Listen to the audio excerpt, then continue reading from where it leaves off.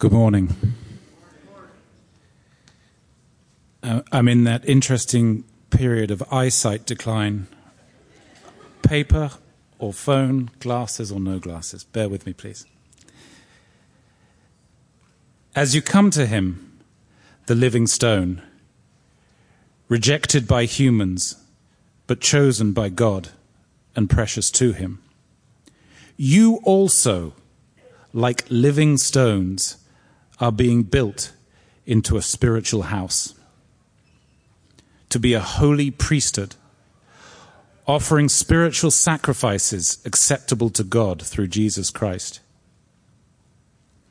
For in Scripture it says, "See, I lay a stone in Zion, a chosen and precious cornerstone, and the one who trusts in him will never be put to shame."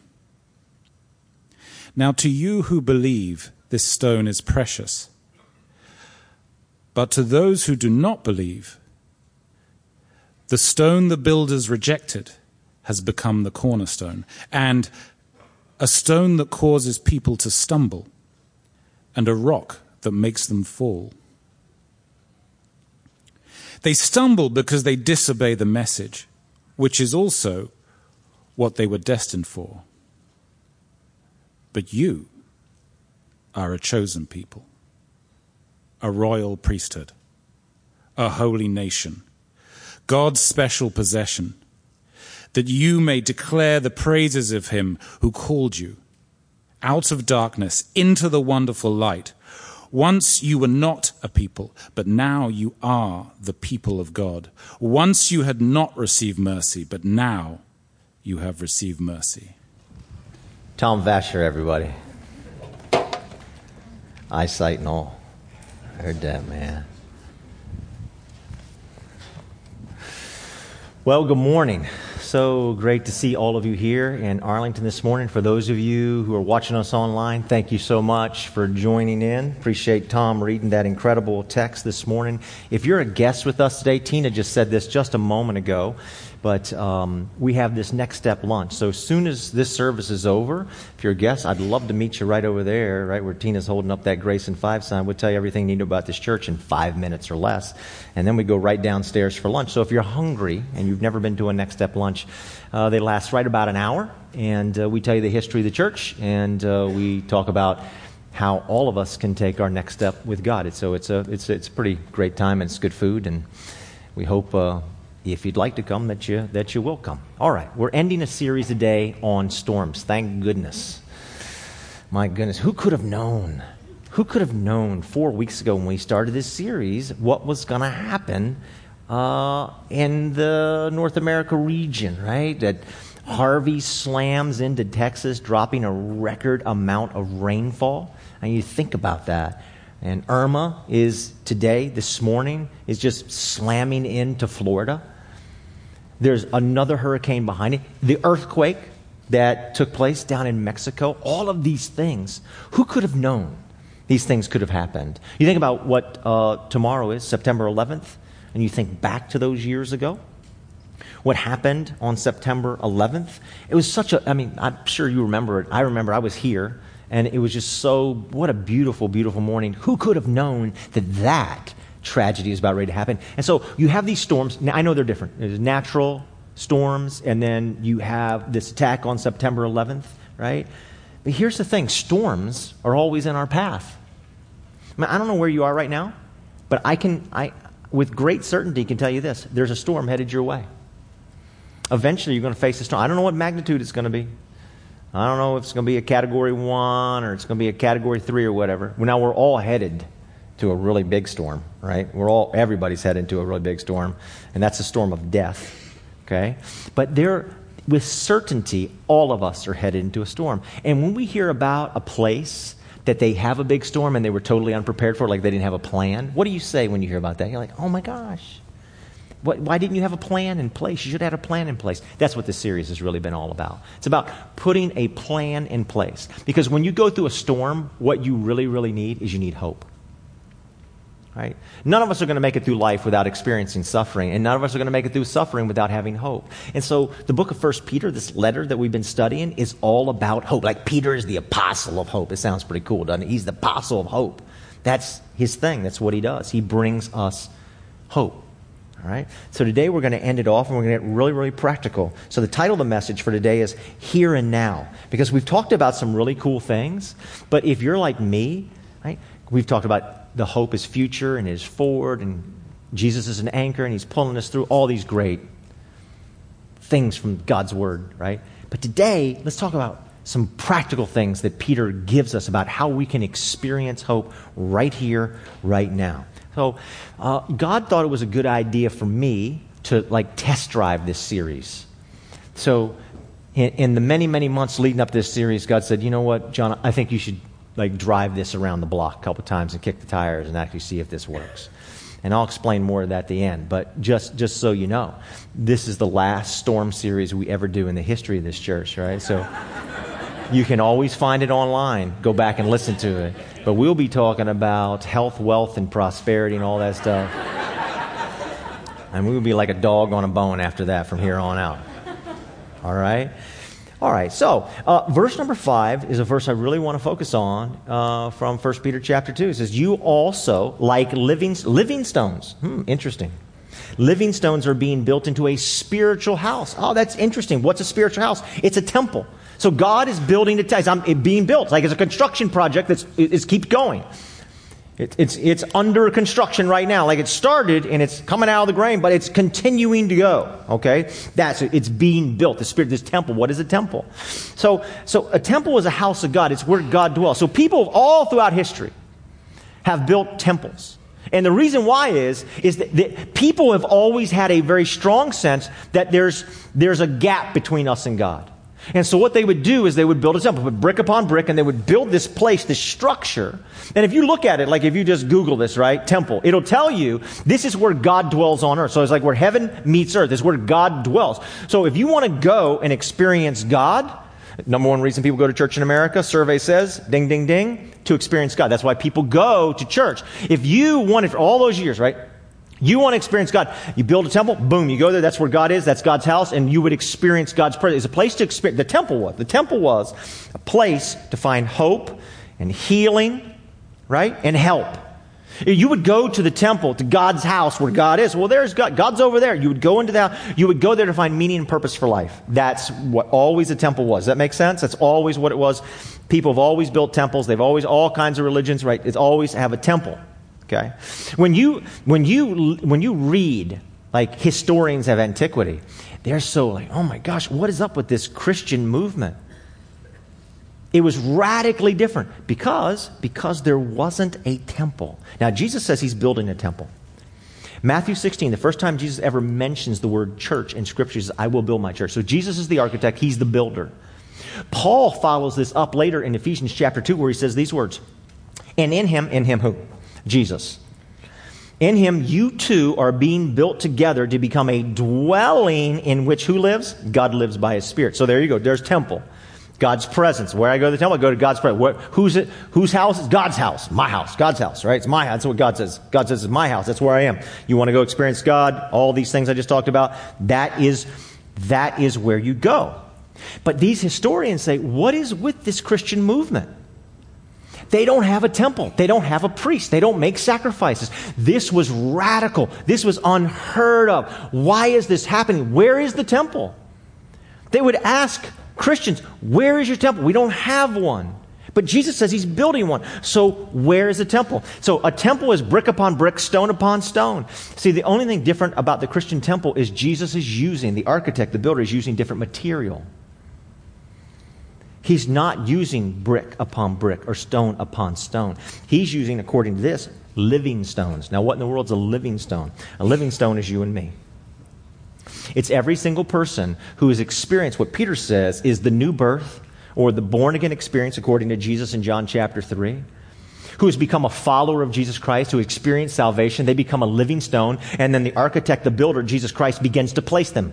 Christian upon Christian upon Christian, building a temple, building a temple, building a temple, right? Like I have a structure back here, like these risers, it's building up. And it's an ongoing project. And Jesus is the architect. And this is what he's doing. So that being the case, there's two questions to ask here as a result of it. And here's the first one. It's on the back of your bulletin. If you like to fill stuff in, you can do it, right? But I asked myself this question. Am I willing to be shaped by Christ? So am I willing to be shaped by Jesus Christ? He's the molder, he's the shaper, he has a purpose, he has an idea, he's the architect, he's the builder. Look what Jeremiah 18 says. You find this same idea all throughout the Bible. This is a pretty cool one right here because it's a little story. The word of the Lord came to Jeremiah that, go down to the potter's house and there I'll give you my message. So I went down to the potter's house and I saw him working at the wheel. But the pot he was shaping from the clay was marred in his hands. So the potter formed it into another pot. And then notice the last part that I underlined, shaping it as seemed best to who? Him.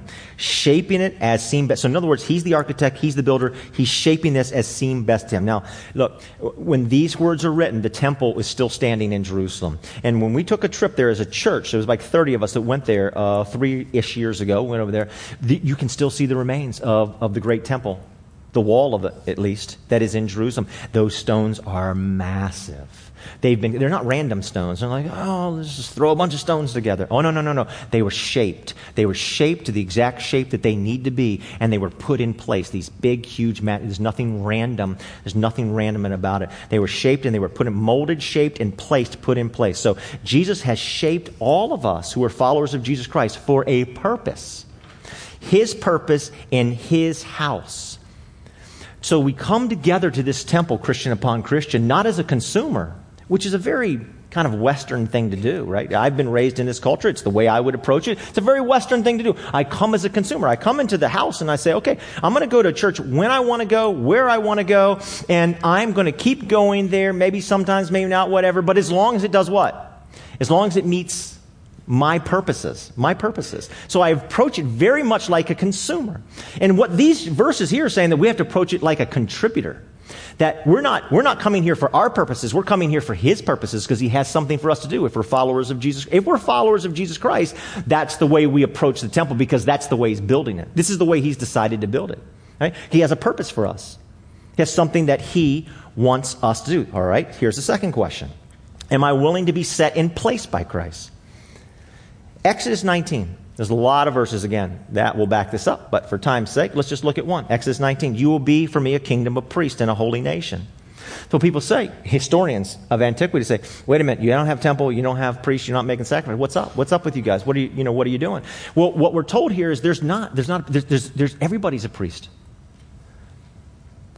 So everybody's a follower of Christ is a priest. We call it the priesthood of all believers. That's the technical name for it. You know, what does that mean? What's a priest do? What's a priest do in the temple? A priest serves. That's why the priest was there. The priest was there to serve. That's what they would do. And so what does that mean? That means every single person who is a follower of Jesus Christ approaches the temple, approaches the house of God and says, okay, I'm not here as a consumer. I'm here to serve. Where do I serve? Show me where to serve. God, how do you want me to serve? We're called to be a part of this temple. All cultures are the same. They're power-based cultures. Every culture is the same. It's a power-based one, right? You know this. The more power you have, the more what you have. The more servants you have, right? The more power you have, the more people serve you, right? That's the whole point. You want to get as much power or money or whatever so you can have as many people serve you so that you can feel really great and being taken care of. Every culture is the same. Every culture is the same way. And here Jesus Christ comes along and He does what to it? He doesn't massage it. He flips it. He inverts it completely. Think about this. How's the temple built? Where are the biggest, most powerful, most mature stones in a temple? They're at the bottom. They're right in the foundation. Many of them that are the most mature stones you can't even see. They're down in the mud. You don't even get to see them. They're down there serving and supporting all the other stones up top. Right? That's the way a temple works. The large, mature stones at the bottom, they're serving. Everything else is resting upon them. Now, I have heard this. I've been in the ministry about 25 years. I've heard this my entire 25 years of ministry. I have people say, I've been in church a long time, been around a long time, whatever. And I did all that stuff before. But you know what? I've done my time. I'm done serving. Let's let all the new people come in.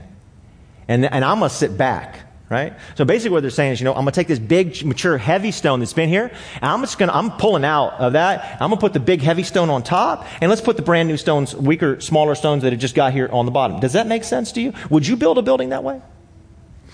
Would you put the smaller stones on the bottom and the big, heavy stones on top? You got a problem. It's going to fall.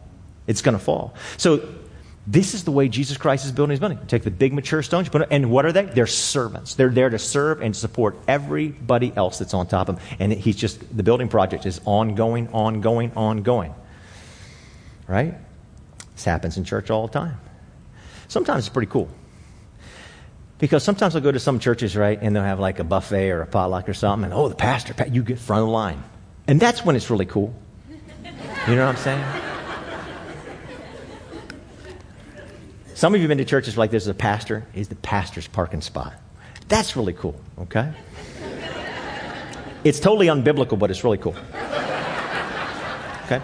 So am I willing to be set in place? What place? He's not random. He's purposed me, shaped me, molded me, put me in a certain place, right? To be a servant for all those, to support and I'm fixed. So he's fitted me, but now he's fixed me. He's fixed me in a certain spot. These stones are cemented in, everybody. They're not like loose and like, okay, I'm here today, but I'm gone tomorrow, right?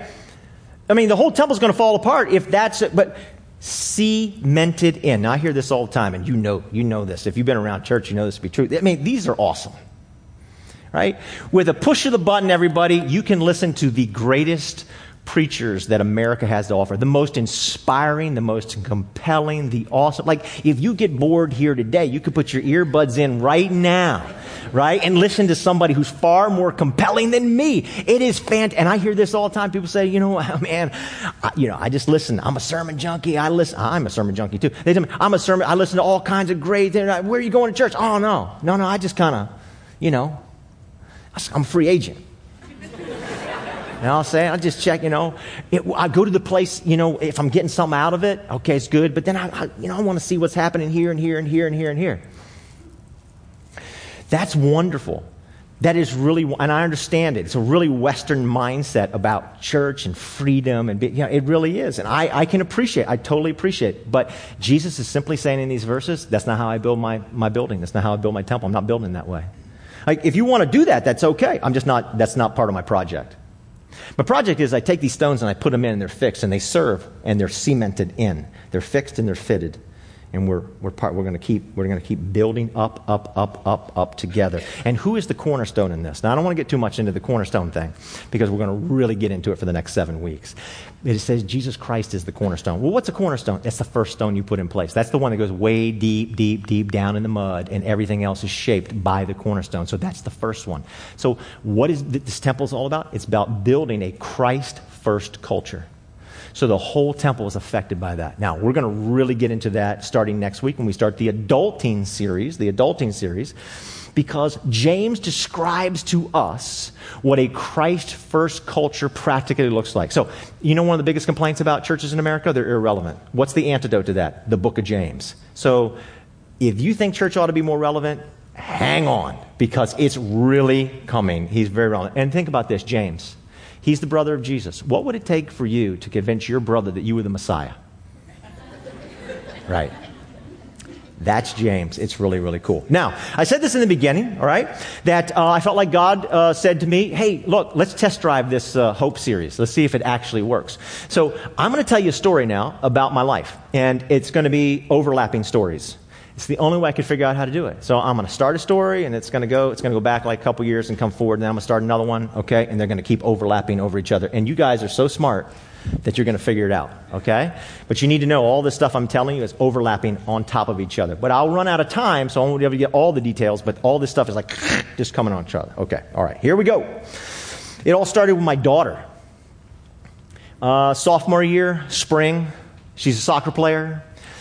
She's the captain of her soccer team and her basketball team, and it's springtime, and we're down in Richmond, and we're at a big stadium at night under the lights, and her team is playing for a state championship. They're in the semifinals of the state championship. They've played a double overtime game, and they've gone to PKs, penalty kicks. You got 5 from each team, and they kick, boom, boom, back and forth randomly. You got to walk out. It's like this long walk all by yourself, and it's terrible. She's the 5th kicker, and the score is 2-2. If she makes it, we're going to celebrate. If she misses it, everybody's going to be angry.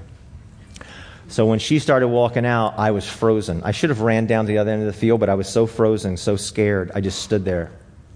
Oh my gosh, Jesus help us. And so she walks out there, and she kicks a laser right into the top right corner of the goal. Huge celebration. Fans storm the field. It's awesome. Many of her teammates are all returning. They ended up playing in the state championship and lost by 1 goal and penalty kicks again. But it is amazing. So they're looking for a really great season in her junior season. The beginning of her junior season, I'll never forget it. I'm standing on the side of the field of a soccer game. It's right here in Falls Church, and she runs by the sideline, and she just says to me, "Dad, my foot's numb." I thought, well, that's strange. What is that? And it continued to hurt her. It continued and continues. We start going to see doctors, and what's going on? We think maybe she has plantar fasciitis. And so she hobbles her way through that soccer season. They don't do as well. It's just kind of, but still we're looking forward to the senior season. It's going to be a big deal. So anyway, she rehabs the entire summer, and we're going to see doctors, and they, hey, we think this is it. She has like plantar fasciitis, and she just needs to rehab. It's going to be okay. So the next school year, her senior season, everybody, next school year she starts, and all of a sudden the pain comes back, and this time it's worse. So we go to doctors like, no, she doesn't have plantar fascia. Well, we thought she did. Well, no, she doesn't. And then that one doctor, the other, and they said, well, she needs this surgery. And we were that close to getting 2 different surgeries for our daughter that she did not need. And we almost did it, but just at the last second, something didn't feel right. And it was just terrible, of unknowing. And here she is, and now she has to sit out, and she's in pain. She tried to play her basketball season. She hurt so bad, after 2 minutes, she would be on the sidelines in tears, crying, because the pain was so intense on her. It was terrible to go through. We went to 13 doctors with no answers. Her entire basketball season, her entire soccer season, all of it was gone. It was heart-wrenching. We're finally sitting with her, primary one day. We've seen all kinds of people, right? Everybody. We've seen everybody, and the doctor's at it. And we're like, hey, well, what about this? And what about this? Because the primary doesn't really seem to be interested in, we can't find anything wrong, And, finally the primary's like, I think she's just going to have to live with it. This is the way it is. Like, this was such a low moment for me. Of all that my daughter's been through, it's like, she's going to have to live with this tremendous pain the rest of her life. Like, it hurts her to walk at this point because it's progressively getting worse. I said, the chiropractor, and the doctor said, excuse me? And we have you went to chiropractor? Yeah. The chiropractor really thinks something's wrong. They're not even a doctor.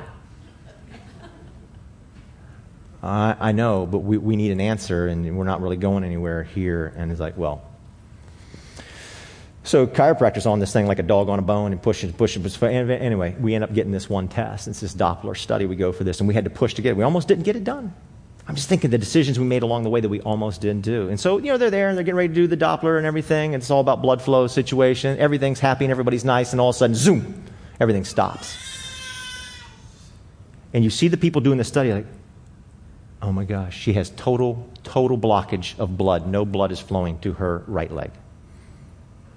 She has partial blockage in her left leg. It's something that a lot of soccer girls get, teenage soccer girls.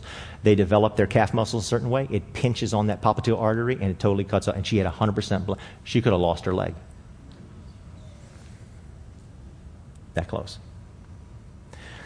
We search around who can do it, because this one doctor, finally I talked to a doctor who's very, very helpful. He said, hey man, you need to get somebody who's done a ton of these. You don't want somebody on their first rodeo on this. This is a big deal. So there's 2 places that do it here on the East Coast that do a lot of this, and one of them happens to be right up the road here in Hopkins. Thank the Lord for that. And a guy that does tons of these things all the time. And so it's going to be like a 5-hour surgery. She's going to spend 5 days in the hospital, and they tell us before we go there, right before we go there, they say, we've reserved a bed for her in ICU. ICU. It's going to be that bad. So, our hearts are skipping beats, okay? We're just in a constant state of just not knowing. All right, let's go back. Let's do another story. My brother-in-law, Frank, about 1.5 years ago, got a lump on his throat.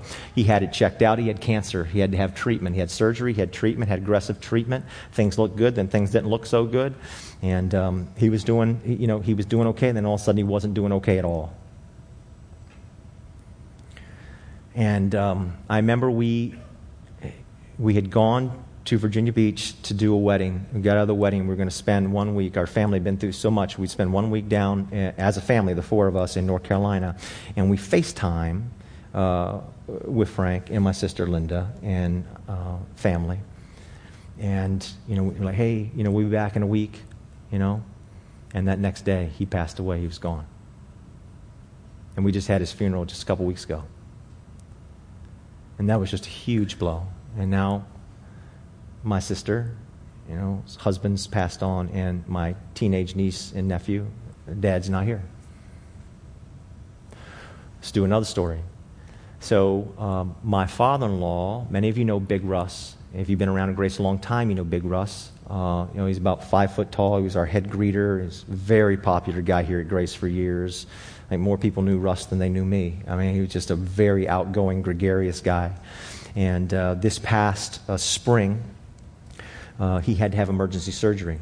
And that emergency surgery just kept morphing over into bigger problems. He had to go to the hospital, then he had to go to rehab, and then he got this horrendous infection out of rehab. And so when we were coming back from spending 5 days up at Johns Hopkins, 5 minutes in the house, we get a phone call, hey, your dad's been taken by ambulance to the hospital.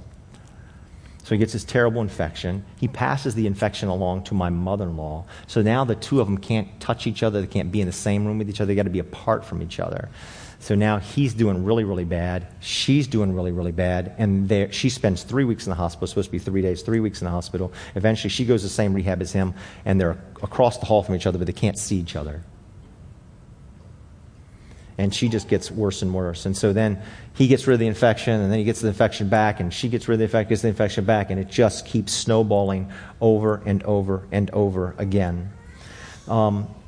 We went to, our daughter's doing well now. We go up to college to drop her off at college. And this is a tough time for me. She had the van packed. You couldn't get a piece of paper inside that van. It was so packed with stuff. And you pull up to this college, and just a whole group of college students descend on your van. They give you a special time to come, right? They descend on the van. You open it up, and within, literally 2 minutes, everything in that van was completely empty. Krista and I didn't even pack it. There wasn't room for us to pack anything. Even though we were spending the night there, we just had to, this is it, right? So 100%, the van is completely empty. She's gone. Right? She's gone up to the room, and I'm standing there looking at this empty van, and I think, this is the way I feel. I feel like everything in my life is completely empty. It's all gone. We come back, we get back, we go straight to the nursing home to see Russ, and we're basically living at the nursing home, particularly Krista. 3 times a day minimum, sometimes 4, for hours, spending the night there, everything, because it's just a huge problem. Father has dementia, very disoriented, very frustrated. It's a very, very difficult thing. Phone's ringing all the time. You're like jumping up all the time when the phone rings. It's just absolutely. So we get there. He's there. He's outside in a wheelchair, but he's totally unresponsive. By the very next day, he's in bed, never got out of bed again. Totally unresponsive. Finally, he cleared the infection. The mom, my mother-in-law, clears the infection.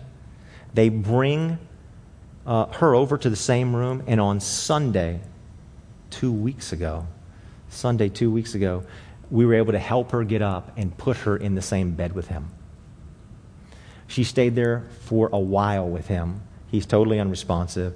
We have pictures. It's pretty heartbreaking. We finally move her back. Then the stupid dog that was there gets up and jumps up into bed with him too. He loved that dog. I don't know why. Okay. Gets up in bed with him. Then we get rid of the dog, and we're just all right there. And Krista and I went over, and Krista's talking to him, and we're just there with him, and he takes his last breath. The funeral is a few days after that. So Krista's mom started to do a little bit better. Day of the funeral, right? She ruptures her appendix.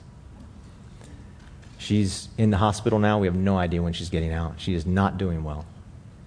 We have the funeral. She can't even attend.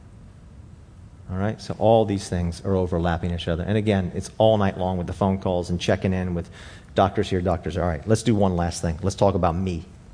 I will never forget June 8th, 2017. We're getting ready for our daughter's graduation. We have 70 people coming over to our house the very next day to celebrate graduation. So we were up early because Chris and I was like, okay, we got to do this. We have our list, right? So At 7 o'clock, I had run into the kids' bathroom to get up all their towels or whatever and run it. So I got it and I picked it up and I went to go to the door with the towels and I collapsed. I went right down. I lost all power. It's like boom, straight down. I had feeling, no blurred vision, no slurred speech, down on the ground. Krista. Okay, that's what happened. I was down there for 45 seconds. Neck down, no power, totally alert, everything's cool, just had no power, neck down. 45 seconds later, it comes back. We call 911. I've always had bradycardia, that's a slow heart rate. My heart rate was at 38, which is really, really low for me. Really low. I usually am in like the mid-40s or 50, right? We go to the emergency room. They run all kinds of tests. The ER doctor, I'm pummeling him with questions. He's like, there's nothing wrong with you. There's nothing wrong with you. I've now been to see 8 different doctors. I tell them all the same story that happened to me. I say, you ever heard that before? And they all say the same thing. I've never heard that in my life. Right? Except for that sleep apnea doctor. He's like, I hear that story all the time. I'm like, come on, man. Come on. Give me a break. I've been to see 2 cardiologists, and the one cardiologist says, hey, look, I can't find anything wrong with you. You have the heart of an athlete. Everything's great. Here's what I want you to do. I want you to eat more. Come on. Yeah, I want you to eat more. I want you to eat hamburgers. I want you to eat milkshakes. Start drinking a bunch of milkshakes. I'm like, that's my prescription? Yes. Now, we are living in a constant, panic state, as I said. So one day, I'm sitting there, and we're getting information because 1 week after that happened is Gracie's going into surgery. So after she has surgery, and they get her up and walk around after, so I'm walking with her, and she's got the IV thing, and I'm hanging on the walls, and so she's like, Dad, do we need to go back? Not for me, but for her, but for me. And I'm like, yes, because I don't think I'm going to make it back. So what happens, that same day, we had a funeral. The church had a funeral. And I felt okay. I was freaked out, but I felt okay. And right before that funeral started that afternoon, all of a sudden something hit me. I started feeling dizzy, really dizzy and weak. I had to hold on to something. I was like, what is this? Since that moment, it started about 8 hours after that, 9, 10 hours after that episode, I've had persistent dizziness while I was sitting on a stool a few weeks ago. It got so bad that I was hanging onto walls. I had to sit to go down steps. It was terrible. I was to do a wedding for a great couple that come here to Grace. Great couple. They'd asked me more than a year ago, could I go up to Baldwinsville, New York, outside of Syracuse, and do a wedding? And so I'm like, man, am I going to be okay? I was so nervous. Because you're self-conscious when you have this. Does everybody see me going like this? Is that just me, or is it, you know what I'm saying? So, but the doctor said it was okay. It was about a month after. I'm like, okay, I'll make it. But then I started to feel it again stronger. And I'm up there at this wedding at this beautiful church in this little town. And I'm worried about this happening to me. And right before the wedding, we needed some cue from somebody in the lobby. So I ran around right to the front. And I opened the door to the lobby of the church. And as soon as I opened it, there is a young woman, probably 30 years old, who completely passes out right in front of me. I'm like, of all things that I need to see at this moment, that's the exact thing that I don't need to see. And she passed out, and she went rigid. She was like this, and I was like, oh my gosh. So I go back around, and my mind is spinning. I just hope I didn't say anything stupid in the wedding, because I'm just thinking so hard about standing up, We make it through, but I've had this persistent dizziness. So, all right, there you go. There's a bunch of overlapping stories. Now, how do we practically experience hope? Because that's what we need, right? Because we're all going to face a storm. I hope you don't face a storm like what we've been through, but we're all going to face a storm. We all got stuff going on. How are we going to have hope? So we want to try to illustrate this at the end of the message. And so I'm going to ask my wife, Krista, would come, and all those who are helping would just come on stage. We're going to try to illustrate how practically we experienced hope and how God built this temple, Christian upon Christian, right? Living stone upon living stone in our own lives, which was just a phenomenal help. Okay. All right. You're good to go. All right. Let me describe this as everybody's coming up.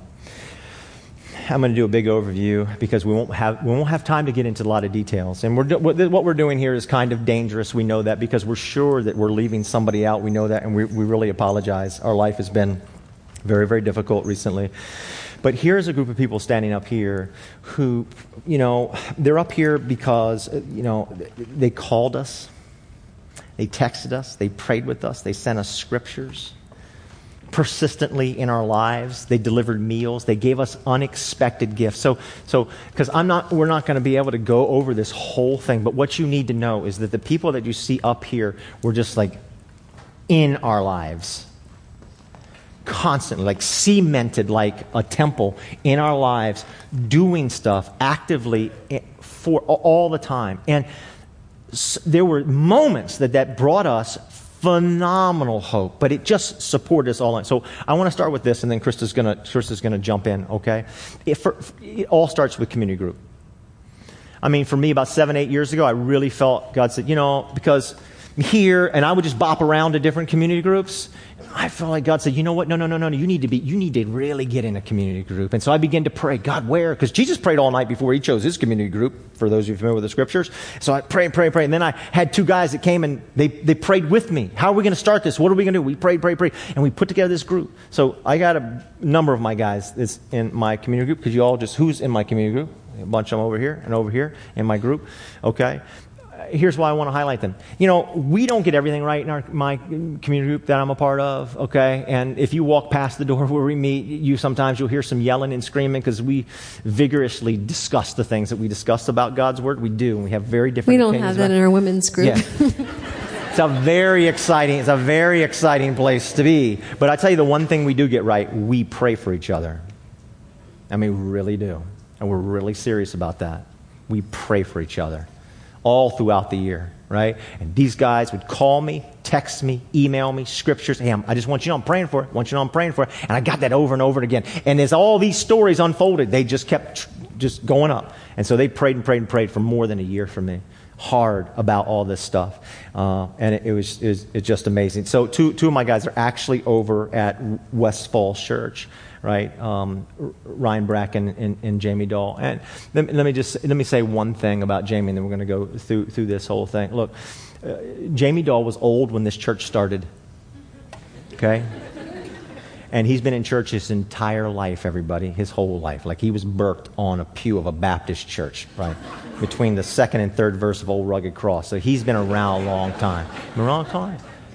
Okay. And Jamie's at a place in his life, he owns his own business. He could go to a really great place every single weekend. He can afford to do that. But what you'll find most all the time is you'll find Jamie Dahl at West Falls Church at our location over there. And he's the first guy in, he's the last guy out. He's right way down in the mud. Serving. And that's the kind of people that are in my group. Okay, Krista, take it away. Okay, so we have tons and tons of people to thank, and I have to do a shout out to my own women's community group. You guys made a huge difference in my life. You've sent me texts, scriptures, and I know you've been praying with me.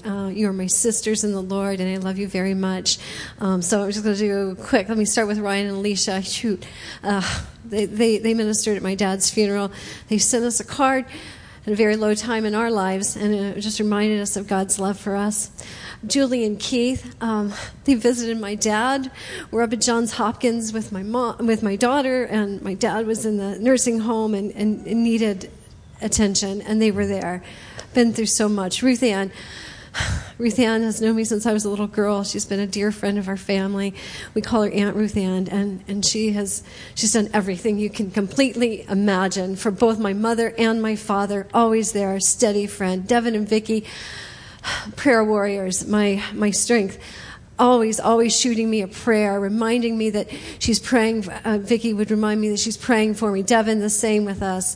Visited us in the hospital. At the hospital in Gracie, too. And had a major impact on my brother-in-law, Frank's life. Frank had lost so much weight that his wedding ring just slipped off. And that community group, that really transformed Frank's life, got together and got him a wedding ring. And it was just absolutely awesome. And there's a number of people I know that are here that are in Devin and Vicky's group, and just huge. Okay, sorry. My goodness, Jennifer and John Claffey, part of John's community group, and Jennifer, amazing job for my dad's funeral. Tremendous blessing to us. Stacy and Richard, boy, I could go on and on. Dear friend. She leads community groups with me. She's been there for me 1,000 different ways. And that's all I can say for now. Richard's blessed me and encouraged me as well and helped me through this very difficult time. Brian and Sandy, oh my goodness. John can jump in too, but I'm going to tell you about Sandy. She has been a rock for me. There hasn't been a day gone by that she hasn't been checking in on me, texting, praying so fervently, not just a little prayer, praying fervently for behalf of the health of my family, particularly my daughter, and came to Johns Hopkins and sat with me the day of her surgery when things were very tense. Yeah. So Brian's a member of the Air Force, very busy lives. And I know many of you, you're military, you're in and out, and a lot of times the ideas, and I would do the same thing, I'm just here for a short time now, I'm not going to really get engaged or involved. Or the other thing is I'm just super busy, and so Brian and Sandy are really super busy, and they're at a place for 1 or 2 years, and then they moved on. But the moment they hit the doors here at Grace, they immediately said, okay, where are we going to start serving? And they did. And there's so many stories I could tell because Brian texts and called me all the time, checking on me, but I'll just give you one. He called me one day. He says, "Hey, you want me to stop and get you a milkshake and bring it over to you?" And I'll never forget that. That was absolutely awesome. Lauren and Chris Landergan. Okay, there was a really low point, and yes, pastors' wives feel like God has forgotten them too, and I was one of them. I was so discouraged one day because of going through stuff with Gracie, and they gave us a card with a gift. And so specifically, the words that they had written just brought me hope again. They were just the body of Christ for me and encouraged us. Well, it was a moment that we, and some of you feel like this sometimes, we felt like we were totally forgotten. Like God's not interested, He's just checked out on us or whatever. And it was just a defining moment for us because of exactly what they had written, what it meant to us, is that God had not forgotten us. And that was a very powerful moment for us. It was a pivotal moment for us. Pivotal, the Nyberts, dear friends, standing with us through prayer, encouragement. Again, more texts, more prayers, more reminders. Yeah, well, that Kurt and they Rhonda have always been, sorry to jump, but always been there. And Kurt, he loves to talk. I actually don't, but anyway. True. Yeah, Kurt loves, baseball, and my brother-in-law Frank loved baseball, and would just come over and help and be there and, watch baseball. That was great. You go for it. Okay. Mike and Millie, here, who brought us a meal. Feast. And, a huge, massive feast for us and help. Here's Betsy. Where's Rob? Rob's back here. So Rob and Betsy and their 2 boys helped out Frank and Linda over at their house with a bunch of stuff. And then with the funeral, just single-handedly took that on. And Betsy was a rock star. She's amazing. It was incredible. It was just really incredible. All right, we'll work our way back up to Mike Chow up there is in my group, and his wife April, and Mike's always praying for me, and so the wives have to get involved with the prayer too. So she was drafted, and there's Linda back there. So Linda would email me, time to time. She made a beautiful gift for Gracie. That was a very meaningful gift before she went away Cards. To college, and she would email me stuff about the Redskins because a lot of hopelessness there, and that. Okay, you want to pick up with Dee Dee? Dee Dee, oh my goodness, Dee Dee, another complete rock star. I don't have enough hours to talk to you about her. She has daily checked in with me with texts, encouragements, and scriptures and sermonettes and et cetera, et cetera. But she was also this researcher because all of this health in my family is just completely deteriorated.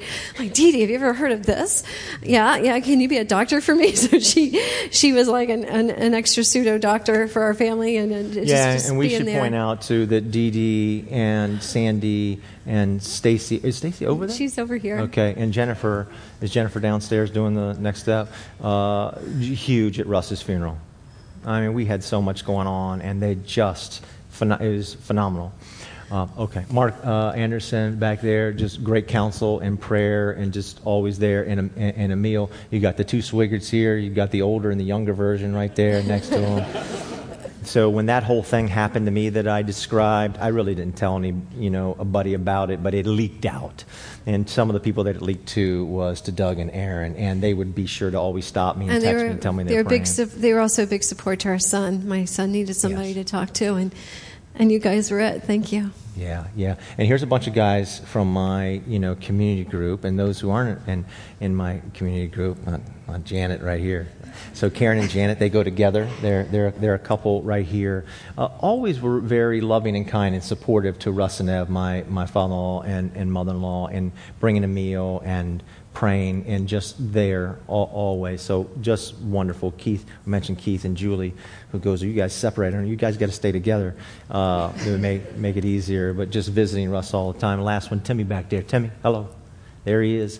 So Timmy was like prayer warrior. I mean, if you're going to say anything about Timmy, one thing you will say is the man loves to pray. And he prayed for Frank like nobody's business. And just huge role in his life. And so, you have anything else you want to say? I just wanted to say I couldn't have done this without the community, my community group, the women's ministry, all the ladies, and the men in John's life. When you're in ministry, you can't just tell everybody your problems. You're supposed to take all their problems on.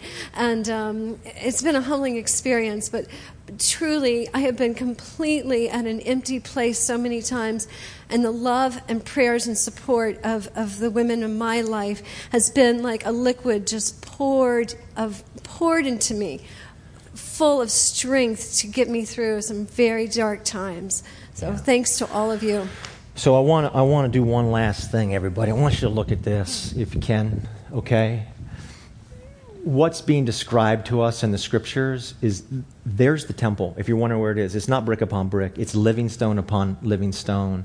That's what Jesus Christ is constructing. And the question is we have to ask ourselves is, do I have one of those? Am I a part of one of those? Because that's what it's meant. That's what it's meant to be. And you walk into that and you cement yourself in there, fixed and fitted by God. And you experience God, which we have. And you experience hope and purpose and meaning when things seem really meaningless. And this is how it happens. So I know today is kind of community group sign-up day. I would just encourage you to pray about this, is because we're all going to face storms. And God will guide us we had no idea this was getting, right? So 7-8 years ago I began to pray. I had no idea. I didn't want it to happen. That's for sure. But here's what happened. And here's how we found hope right there. That's the picture. So could we all just say thank you for helping us with that?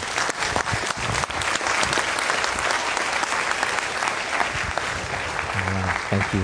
Thank you very much. Appreciate it. Thanks.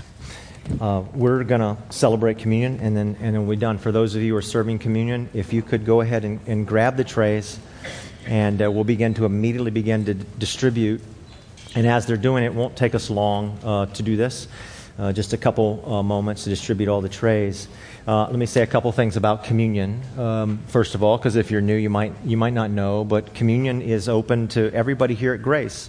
What we ask you to consider is what the Scripture says, is that we should all kind of just examine our own hearts and our own relationship with God. So we ask you to think about that before you take communion, because it is a very serious thing. Because what you have in communion is Jesus is saying, He's given us a tangible way to look at this. He's saying, this is my body, like He broke His body, like He gave His body, sacrificed His life. All right, He experienced things for us so that we wouldn't. Oh, well, please, you can just begin to pass it out immediately. For us, He gave His life for us. It's such a beautiful, compelling, powerful story to us of unrelenting love. And that's communion in a nutshell, what Jesus Christ has done for us in His unconditional, unrelenting love for all of us. So I would encourage you, and with that in mind, as you take communion this morning, I want you to think about this. He did this for the church. He didn't just do it so you could stop and say, oh, okay, well that was nice, or I want to be inspired, when I go to church. Of course, we all want that. What I want to ask you to consider this morning is, what is the more? It is just human nature. It's totally my nature to approach everything as a consumer. Instead, I would like to encourage you in these next few moments as we pray about communion, we get ready to take communion. Where am I to contribute? He's flipped everything upside down.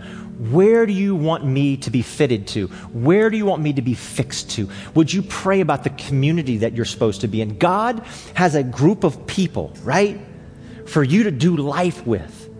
The Bible in the book of Acts is so clear about that. And that's how we grow. We sweat it out with people. Like, we don't get fit physically by watching somebody exercise. I mean, we have to do it ourselves. We have to get engaged. And I just want to ask you, would you be open enough? Would you be willing enough to say to Jesus here, the architect and builder of this spiritual house, this temple, and say, where do you want me? With who? Where do I serve? Where am I? And God will lead you. He'll begin to lead you. Maybe the path to it will take a little bit longer. Maybe it'll happen just today as you walk outside. I don't know. But I do know that God is building a temple so that we can walk in it and find hope and healing and purpose and meaning. I just want to encourage you to pray about that in the next few moments. So if you'll just hold the bread and the cup, we're almost done serving it, okay? And then we're going to pray and we're all going to eat and drink together. We're told in scriptures the night that Jesus Christ was betrayed, that he took bread and he broke it. And he said, this is my body and I'm giving for you. Just saying, I'm sacrificing myself. I'm going to put myself where you are so you can put yourself where I am. And he took a cup, said, this is my life, poured out for you. Stepped into our place. It's an amazing story of love where God, you never as the world heard anything like it, where God comes down and sacrifices his own life. Everybody made sacrifices to God. We're never told of a story about God coming down and sacrificing himself for us so that a gap between us and God can be mended. Let's pray, and then we'll eat and drink together. Heavenly Father, thank you for your unconditional, unrelenting love for us. It's so amazing. Bless the eating of this bread and drinking of this cup. Lead each one of us, Father, to be fixed and fitted, to be shaped by you and set in place by you into the spiritual house that you have for us, Lord, that we might find true meaning and hope. Thank you. In Jesus' name, amen. Let's eat and drink together.